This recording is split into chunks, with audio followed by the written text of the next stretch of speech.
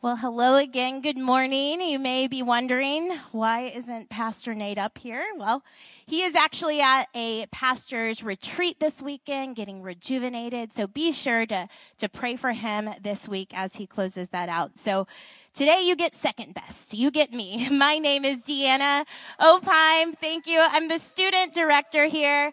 I also get to be a part of this greater teaching team at Vintage. And so I am thrilled that you made it here this morning. Listen, we're excited because we're kicking off, as you saw, our new series, and it's titled, "'Tis the Season. How to Thrive, Not Just Survive This Holiday Season." So that's right. You picked a great day to be here. We're going to get right into it. And this message is titled, "An Attitude of Gratitude." Yes, we are talking all about the disposition of Thanksgiving and being thankful. And how timely, right? With just Thanksgiving this week, this Thursday, right around the corner. And so I think it's very important that we begin to preset our mind and our attitude to be that of which is a positive one. Just like you would preset your oven, we can preset our attitude. I know Buddy did. You should see his shirt. It says thankfulness. So he's ready.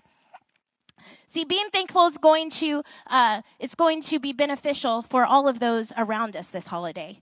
Not just us, but the people we interact with. And nobody wants to sit next to a negative Nelly or a cynical person at the Thanksgiving dinner table. And you don't want to be that person either. So let's begin to set our mind. That's what Scripture says. Set our mind to be a positive one with thankfulness. Speaking of Thanksgiving, I love all of the Thanksgiving traditions, like the Macy's Day Parade. How many of y'all watch that? We have it on all the time. There's all those specials like the Peanuts cartoons. I love the Charlie Brown Thanksgiving special. There's one episode where Charlie Brown is bringing out Snoopy his Thanksgiving meal, and it's actually just a bowl of dog food. Nothing special, just regular dog food. And Snoopy is a little bit upset, and he starts to contest. He says, "Listen, the whole world, everybody here, they're eating the turkey and the trimmings and the cranberry sauce," which I don't care for. "But all I get is dog food because I'm a dog. This doesn't seem very fair." Well, he begins to just comply, and he starts to eat his Thanksgiving dog food, and he sits back and he looks at it and he says, "This could be a lot worse. I could be the turkey." And that's funny, right? But really what Snoopy is doing is he's encapsulating a positive perspective. This is what we would call the glass half full. And that's actually the best perspective and attitude to find, as throughout this message, we're going to see evidence that support that. For example, there's a recent study done by Stanford Research Institute that found that, this is fascinating, a positive attitude contributes to the success in life more than anything else. A full 88% of people's success can be directly traced back to their attitude, their positive attitude, while just 12% of their success is determined by their knowledge or their skill. That's crazy. That means that the best ability for us to have to be successful in life is simple. It's the ability to be optimistic. Don't you just love when science confirms what the Bibles, the scriptures have been saying for all these years? It's biblical. The joy of the Lord is my strength and my success. So here's the big idea today. Our attitudes are amazingly powerful. Our attitudes are amazingly powerful. They have power in it. Our attitude is the lens through which we see life. Our attitude determines how our relationships in life are going to be. Our attitude has the capability to turn our problems into blessings, and vice versa if we're not careful. And listen, just because we're Christians and living in this kingdom doesn't mean that once we're born again, we are just automatically positive people, right? It's not like a switch that turns on when we accept Jesus as our Savior. It's actually an everyday choice that we decide, dying to ourselves and obtaining joy and gratitude. It's a perspective that we have to set. Our attitude and how we view life makes all the difference in our world. So let's define our terms here. Let's talk about gratitude. What is gratitude? Well, just a Webster dictionary definition. Gratitude can be defined as the positive emotion of appreciation or thanks. Simple, right? Well, let's see what Scripture says about gratitude. Colossians 3:17 says this, "And whatever you do, in word or in deed, do everything in the name of the Lord Jesus, giving thanks to him, to God the Father through him." See, Paul is saying whatever you're doing, whatever you're thinking, whatever you're saying, give thanks. Praise the Lord and give thanks. Thanks is the ingredient that we have to pepper in every aspect of our life. It's like butter. The more of it, the better it tastes. Thank you, Paula Dean, right? We're getting ready for that. And so maybe some of you are thinking, Dee, it's actually impossible to be thankful through all situations. Like, how do you be thankful in every situation, especially frustrating ones? Like, how many of us have been into a fender bender? No women, just the men, right? A lot of us have. And so is the first thing that you think of, praise God, right? We're not thankful through that situation. Or what about, when was the last time that you thank God for the difficult people in your life? Have you ever thought about that?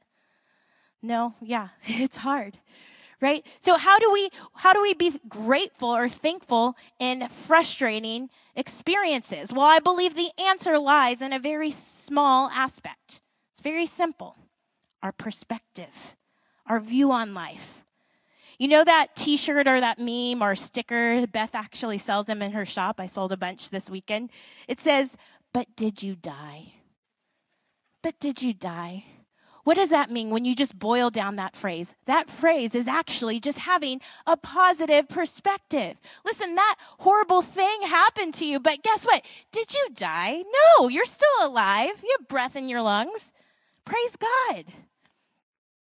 Okay, so we put the little meme perspective. Let's put some biblical perspective on this. James is the half-brother of Jesus, and he became a Christ follower after he witnessed his brother resurrect from the dead. And so he later became a pastor of the church in Jerusalem. And so he writes, first, pastors, they hear everything, right? You probably hear that. Like, pastors hear everything under the sun. But most importantly, or mostly, I think that they would agree that they deal with people's attitudes the most. They manage people's attitudes the most. And so James writes a book about this, about the experiences that he has with people's attitudes. It's called the Book of James. And fun fact, this is actually my favorite book in the Bible. It's almost like a mini Psalms or Proverbs in the New Testament, because there's just a lot of wisdom and knowledge and truth that we can learn from his words. So let's begin to learn from his words. Because I believe that there are at least 3 attitudes that will still our gratitude. There's 3 attitudes that you can have that will rip away your thankfulness. So let's talk about these 3 attitudes. Number 1, you probably guessed it, it's pride. The attitude of being prideful. It's the original sin. When you boil down all sin, it all stems, it's rooted in pride. And it's a horrific, horrible attitude to have. See, pride says it's all about me. I'm the best. I worked for it. I'm not deserving of anything. I don't need your help. They think no one. See, this is the attitude. It's very narcissistic. We probably all know a very prideful person. They make horrible friends, horrible colleagues, horrible spouses. 0 out of 10 do not recommend. And neither does James. Let's see what James says about the prideful person. James 4, verse 6 says this, "But he gives greater grace. Therefore," he says, "God resists the proud, but gives grace to the humble." Now listen, how many of you want God, the creator of the universe, all humanity, to be actively resisting you, to be actively at opposition with you? That's what Scripture says, that when we have a prideful attitude, that he's in opposition with you. That means like you're not on the same team. I don't want that. I don't want that for you either. See, if you're thinking, man, Dee, I can't win in life. I just feel like I can't catch a break. Have you ever considered it could be God actively in opposition with your pride? That's crazy to think about. See, where pride exists, so does the enemy. You are actively lying in bed with the enemy when you obtain a prideful spirit, a prideful attitude. And you will consistently be in opposition with God. So think about that. All right, attitude number 2 that will steal your gratitude is number 2, complaining. Listen, complaining. We all know this person. Come on, somebody. Like they find anything and everything to complain about. Things that you wouldn't even imagine. They'll complain about it.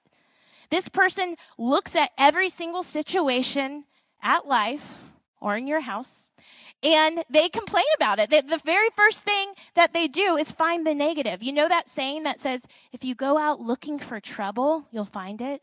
Same applies to the complainer. They will find negativity. This is the glass always half empty. So let's see what James says about the complainer. James chapter 3, verses 3 through 6 says this. Now, if we put bits into the mouths of horses so that they obey us, we direct their whole bodies. And consider the ships. Though very large and driven by fierce winds, they are guided by a very small rudder, wherever the will of the pilot directs. So too, though the tongue is a small part of the body, it boasts of great things. Consider how small a fire sets ablaze a large forest. And the tongue is a fire. The tongue, a world of unrighteousness, is placed among our members. It stains the whole body, sets the course of life on fire, and is itself set on fire by hell. Listen, James is telling the church, warning the church that our words can actually do a world of damage to the people around us, to the places around us. And our words will direct where we go. He's suggesting that our tongue, our words that we say, they actually have power to create life, destruction, or abundance. They can either lead you down a path of righteousness or a path that leads to death. Just like a small fire, little blaze sets a forest on fire, so can the tongue. So though it be a small part of the body, don't underestimate its ability to bring hell to those around you. Our tongue, our words, our mindset is the key to life and death. I want to tell you a story about an Instagram account a few years back, probably about 5 years ago. There was an anonymous person who created the social media account. And basically what they did was they went around Austin, Texas. Our church at the time was one of them. And they would sit in on church services and they would write reviews on the church services, kind of like a Yelp for church. And it was cleverly named Reviews from the Pews, Review from the Pews. And so they did a bunch of churches. And I think that the original intent of this account may have been good-hearted, like to help people find a church. But what you began to read and see on this page was just a lot of complaining and critiquing on these churches. I mean, they would critique on things like, oh, the chairs were so uncomfortable. Or that worship singer, was pitchy. Or the pastor talked too fast. Or the pastor didn't preach enough. And it really became pretty petty. And you're probably thinking the same thing. And maybe you're even thinking, I would never complain about a church, especially my church. But have you ever thought, when you walked in the doors and you thought, ooh, I wish that, Vintage had a church already because the atmosphere is not the vibe I like. Or maybe that worship is just too short or too long, or the messages aren't deep enough. See, it's really easy to just fall into a spirit of complaining. What if the disposition of our hearts and our language after we left these doors at church would be, man, I'm so thankful that God willing I live in a country that I can praise Jesus, that I can own a Bible, that it's not blacklisted, that I get to teach my 2-year-old about Jesus. That's the spirit we need to start to adopt. Let's change our perspective. All right, last point that kills our gratitude is familiarity, being too familiar with something. Someone once said that if the stars only came out once a year, we would all stay out all night just to watch them. But they're out every night, and we've grown accustomed to them, and the stars have lost their shine. This is when the honeymoon phase, just begins to roll over in relationships, right? We start to lose the excitement and the joy of our relationship. Monotony kicks in, and we begin to take for granted the things in our relationship that we once loved, right? See, before your spouse, they could do no wrong in your eyes. But fast forward 5 years later, and you say things like, "Can you stop breathing like that?" Right? No experience there. Matthew 13, verse 57 through 14, verse 1 says this. And they were offended by him. Jesus said to them, "A prophet is not without honor except in his hometown and in his household." And he did not do many miracles there because of their unbelief. What is this scripture saying? Basically, the scripture is saying that the man that a group of people used to run to, cry for, pray for, listen to, just do everything in their being to just be in his presence, they began to become offended by him because Jesus lost his shine in their eyes. And I pray that never, ever happens to us. Never let Jesus lose his miraculous wonder in your life. Okay, so because of these three attitudes, pride, complaining, familiarity, we lose our gratitude. But I want to begin to encourage us all to adopt thankfulness into our perspective. Because I believe adopting a optimistic attitude will radically change our life. Statistics show that, and the Bible tells us that. So let's talk about the benefits of having an attitude of gratitude. So here there are 3 benefits of gratitude. Number 1, gratitude increases our joy. Gratitude increases our joy. See, most of us think that joy is determined by our circumstances, right? I think the majority of us would think that. And if I were to ask you on a scale of 10 right now to tell me how joyful you are or happy you are, you might say something like a 2, 3. But that's only because of my circumstance or what I'm going through or what happened last week or what happened in the car. So I'm only a 2 out of 10.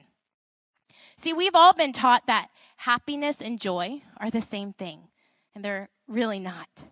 See, happiness is a feeling, something you feel, but joy is the fruit of the Spirit, and it's not dependent on what's going on around us.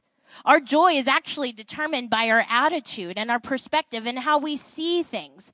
Our joy is determined by us walking in the Spirit and living in God's kingdom, not in the world.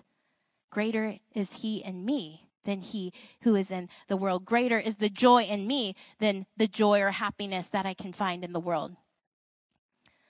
Let's listen to the words of the Apostle Paul that he wrote in prison.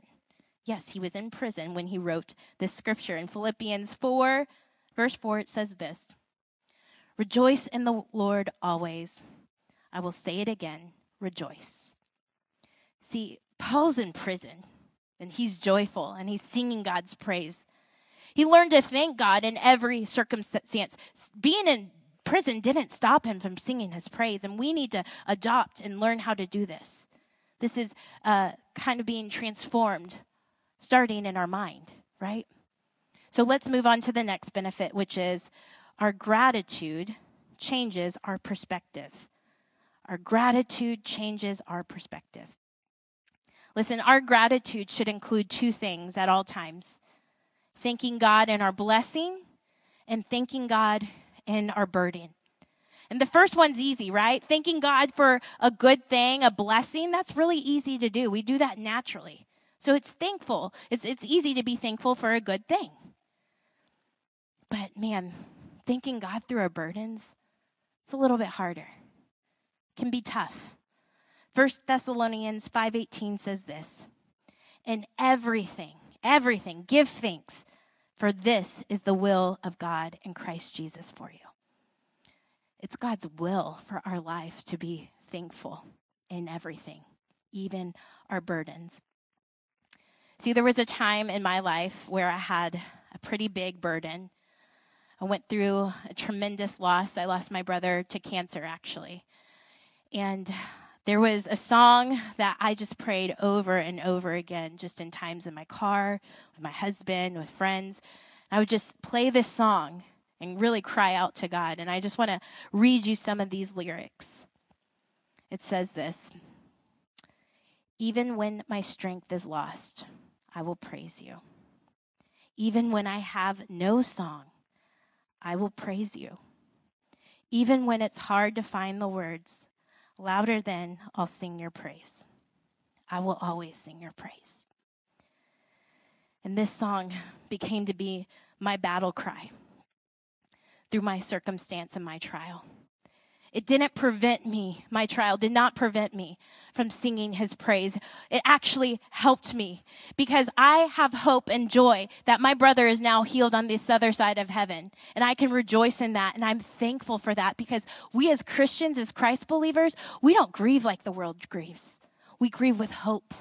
And so he's healed and God still kept his promise even through his death. And that's something to be thankful for. See, our burdens look different when we have Jesus. Our burdens look different on this side of heaven in this kingdom world because Jesus conquered the grave, and I am thankful for that. I don't believe that Paul is saying that we have to be thankful for our problems. I'm not thankful for cancer, but I'm thankful through them. See the difference? Let our thankfulness be a spiritual weapon against depression and anxiety and fear and death. There's nothing that he hasn't overcome already. We know the end of the story, and he comes out on top. That's something to be grateful for. Last point as we close. Gratitude enriches our relationships. Did you know how the Apostle Paul, how he started most every letter that he wrote in the Bible? He started it with greatness and joy in his heart. The very first thing he wanted to communicate to the other people was thankfulness. To the church in Romans, he says this, First I thank my God for all of you. 1 Corinthians 1:4 says this, "I will always thank God for you." Ephesians 1:16, he wrote, "I have not stopped giving thanks for you, remembering you in my prayers." To the church in Philippians, he says this, "I thank my God every time I remember you." See, Paul made sure to let the people that he was in relationship know that he is thankful and grateful for them. And I just want to think, what would our relationships and our friendships and our marriage and our relationships with our kids look like if we would just do that simple thing? I imagine that they would be greatly enriched and fulfilled. And it's so simple. Why do we forget this? Listen, I know being grateful in theory, it may sound like super easy and doable. But 50% of us in this room, statistically, we're going through it. We're going through something. It might be sickness. It might be a job loss. It might be something hard like a loss of a person or a friend, a broken relationship, infertility. And it's hard to be grateful in those things, right? You lose hope. But as Christ followers, we have something. We have the joy. We've overcome. We can activate this thankfulness through our relationship with Christ. That's what it takes. It takes a relationship with Christ to let our thankfulness then become that weapon that we can use to combat, to get through the holiday season. Some of you aren't looking forward to Thanksgiving dinner. You know, it's not always a joyful, grateful time. But I believe today, with your relationship with Christ, and you actively turning on your mind, switching on your mind to one of position of gratitude, it can change a world of things. There can be healing through that.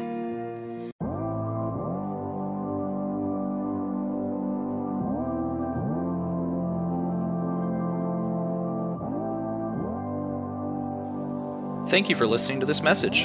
You can stay connected with us at vintage.church or on Facebook by searching Vintage Church TX. At Vintage, we believe church is more than a place or a weekend activity.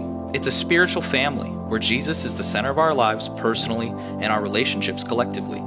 If you're in the Liberty Hill area, we would love to have you join us this week. You can learn more about us, our service time, and plan your visit by visiting vintage.church/Liberty Hill. We hope to see you soon.